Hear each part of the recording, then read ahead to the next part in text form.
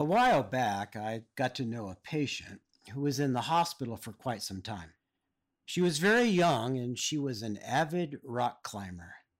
She got stranded in the mountains in a storm that was predicted to be mild but turned out to be a full blown blizzard. As always, I'm changing details of her story to protect her privacy. She ended up with severe frostbite. She was helicoptered to the hospital and they were able to save her life. But she lost all of her toes and fingers except for one thumb. I visited her at the request of her mother when she was in the ICU awaiting surgery. They were waiting several days trying to save as much of her feet and hands as possible. The doctors were hoping that some of her fingers and toes would spring back to life and they wouldn't have to amputate all of them. When I saw her, her fingers and toes were black. I visited her many times as she went through multiple surgeries and while she recovered enough to go home. The first time I went in, I had expected her to be distraught, but she was too much in shock and had not yet fully processed what had happened to her. She was on painkillers as well and not fully coherent. I simply chatted with her, and when she said that she was a Christian and she asked me to say a prayer, I offered a prayer of healing and of a long, joyful life. But a week later, when I went into her room for the second time, she was fully awake and fully aware that she was going to lose her fingers and the front half of each foot. What struck me was that she was not distraught. She was looking out her window at a green field and at a line of cottonwoods in the distance at the end of the field. She spoke before I said anything. She had heard me walk into her room and without seeing me recognized my footsteps. She said that climbing had been a great gift from God. She had loved spending the morning going up a steep, rocky hillside and then spending part of the afternoon at the top, enjoying the view. She would pray at the top, imagining nothing between her and God. She always took safety seriously, using ropes and wearing a helmet. Her main worry was her parents. She did not want to hurt them by being hurt. Once she broke an arm and almost hid it from them. Then she turned and looked at me. I told her that I had talked to her mother and that her mother would be okay. She was relieved that her daughter would live. I told this patient that I could tell how deeply her mother loved her. Then we talked for a long time about loss and about grieving. She said that she would never climb again, but she would still be able to look out at the world that God gave her as a home. She asked me to end with a prayer. During one of my last visits with her, after the bandages had been taken off her hands and feet, but before the stitches were removed, she said that she was feeling antsy and needed something to pass the time. I offered her books and said that I would ask the physical and occupational therapists to set her up with whatever she needed to read them. She asked me if I had any art supplies. I said that I had adult coloring books and colored markers. I brought those to her. She specifically asked me not to talk to the therapist, that she wanted to see what she could do on her own without any assistive devices. Then near the end of her stay at the hospital, I visited her again. She had been coloring in the complex patterns in the adult coloring book. She handed me one of them, something that she had drawn with her single remaining thumb, the tip of which, by the way, had been cut off. It was a flower pattern, and she had filled it in with reds and yellows. She told me that she appreciated my visits and wished she had something better to give me. I told her that this was a perfect gift, and although she had given it to me, it had originated with God. By the way, my wife later had it framed and put under glass, and it hangs on the wall of my office at home. I'm looking at it right now. Now, this patient did, of course, recognize my Bible reference. She knew the Bible extremely well.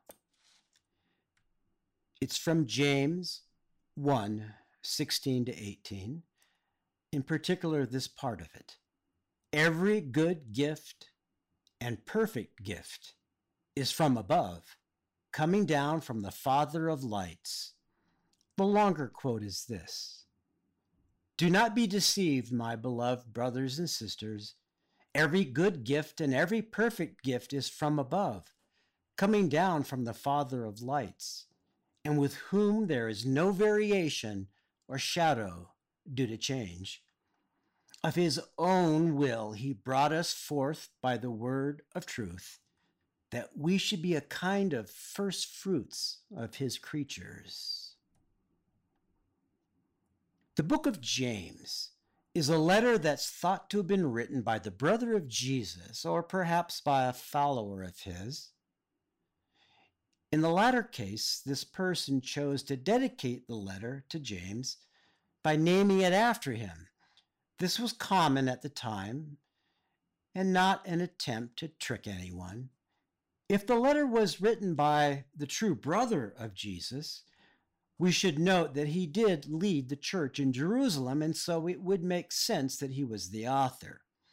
Recent academic studies have suggested that the letter is indeed real, in that it represents the oral teachings of Jesus' younger brother James, as written down most likely by a disciple of his.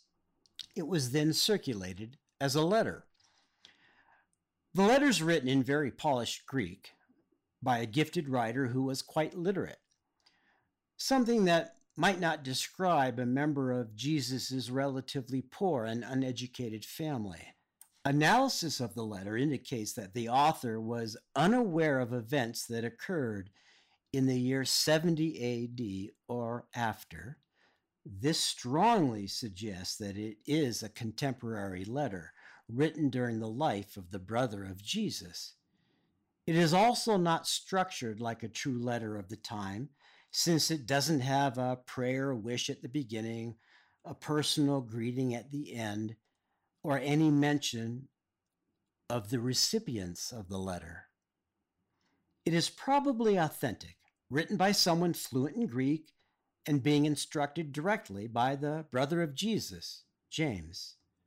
This letter is also one of the few surviving documents that we have that represent something that was thriving in the decades after the life of Jesus.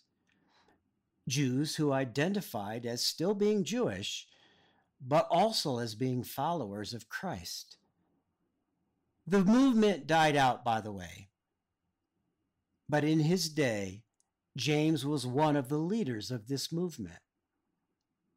For us to fully appreciate the meaning of the passage I want to look at today, we do need to keep in mind that it was written by a Jewish Christian for other Jewish Christians to read.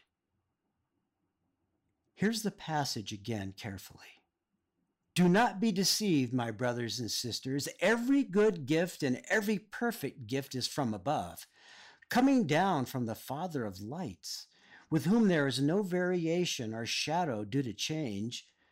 Of his own will he brought us forth by the word of truth, that we should be a kind of first fruits of his creatures. This passage tells us two things. First, our worldly perspective is all wrong. We should not be centered on the things of this world and what earthly joys they can give us. Rather, James is saying that starting with the gift of this world as our temporary home and our creation in the image of God, to the gift of Jesus coming to offer us peace, forgiveness, and love for all people, all gifts that have any true value do come directly from God.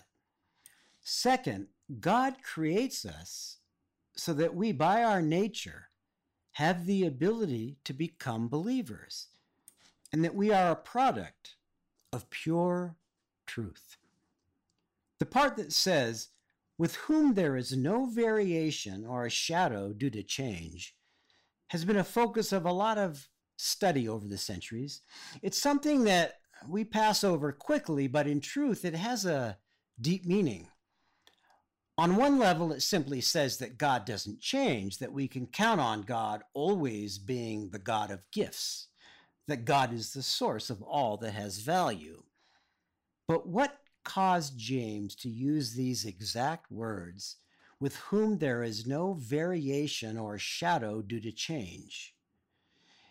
It's believed that this refers to the changing of the length of shadows cast by the sun depending on the time of year. The people of James's day knew that the things of this world couldn't be counted on, that they were constantly changing, and that they changed in a way they couldn't understand. Not at the time. They didn't know why shadows changed from season to season, as they believed that things in the sky were immobile and never moved, never changed. They didn't have the knowledge of astronomy that we have. It was a great mystery that shadows changed in their length. So in a very fundamental, physical way, they knew that God was indeed their only constant. Imagine if they were to be told that the reason shadows varied in their length was because the celestial bodies themselves weren't constant. That would have convinced them all the more that the gifts from God were all that gave them constancy, all that rooted them in the cosmos. There's more to the line of his own will he brought us forth by the word of truth, that we should be a kind of first fruits of his creatures.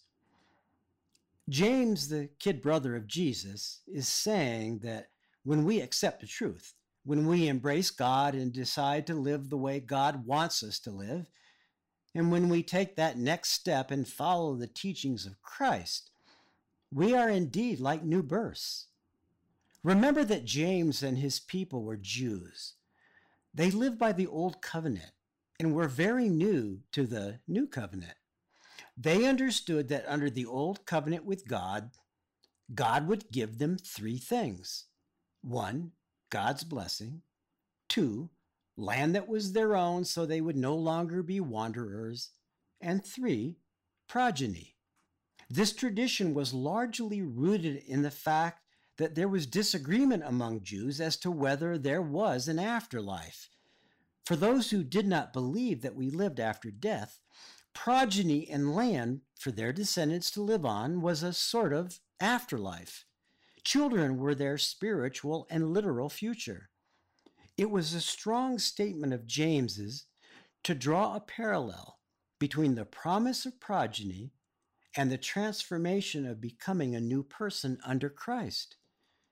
For the Jewish believers, those Jews who lived mostly in and around Jerusalem, but were also scattered lightly around their greater known world, and who were followers of Christ, this was a link between the old covenant and the new covenant. We, as followers of Jesus, are the new progeny, the promise of an eternal future. We no longer need physical children to have an eternal future.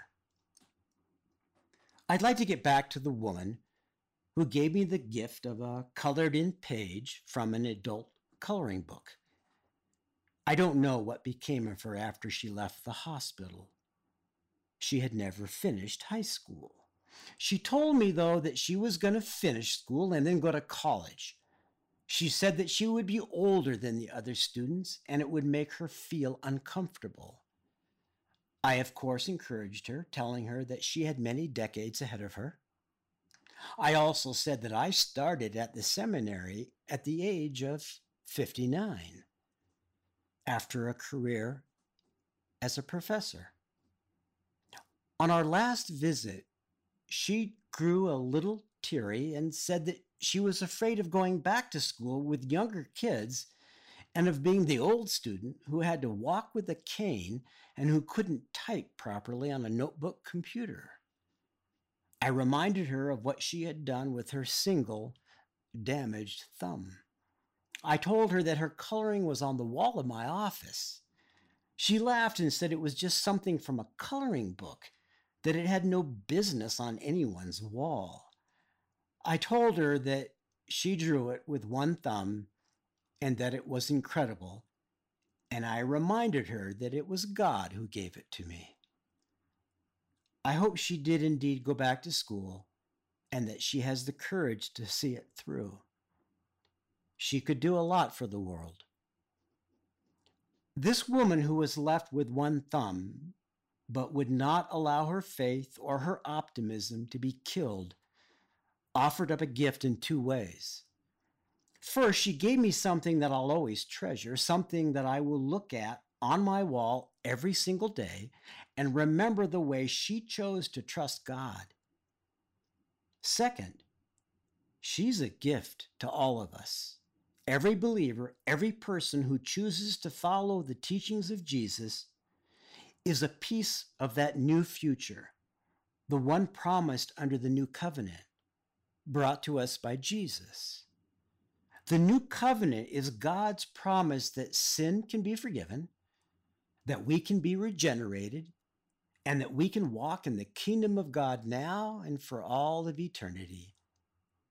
We do not live like the chosen people of the Old Testament, relying on prophets to be our connection to God. We have a direct connection. Each of us has God's grace within us. Each of us has the fire of the Holy Spirit within us. And each of us can walk with God every day. We can walk with God forever. The woman with one thumb will always symbolize for me the new covenant. She is a gift from above. She is a first fruit. And for me, she is an example, a truly amazing example of a first fruit, one that puts me to shame. I have not suffered the trials she has, and certainly I never faced anything like her pain, her fear, or her disability when I was young. I don't know if my faith would have held up. That colored-in drawing on the wall, matted with a white frame, tells me every single day that God indeed gives us the greatest gifts.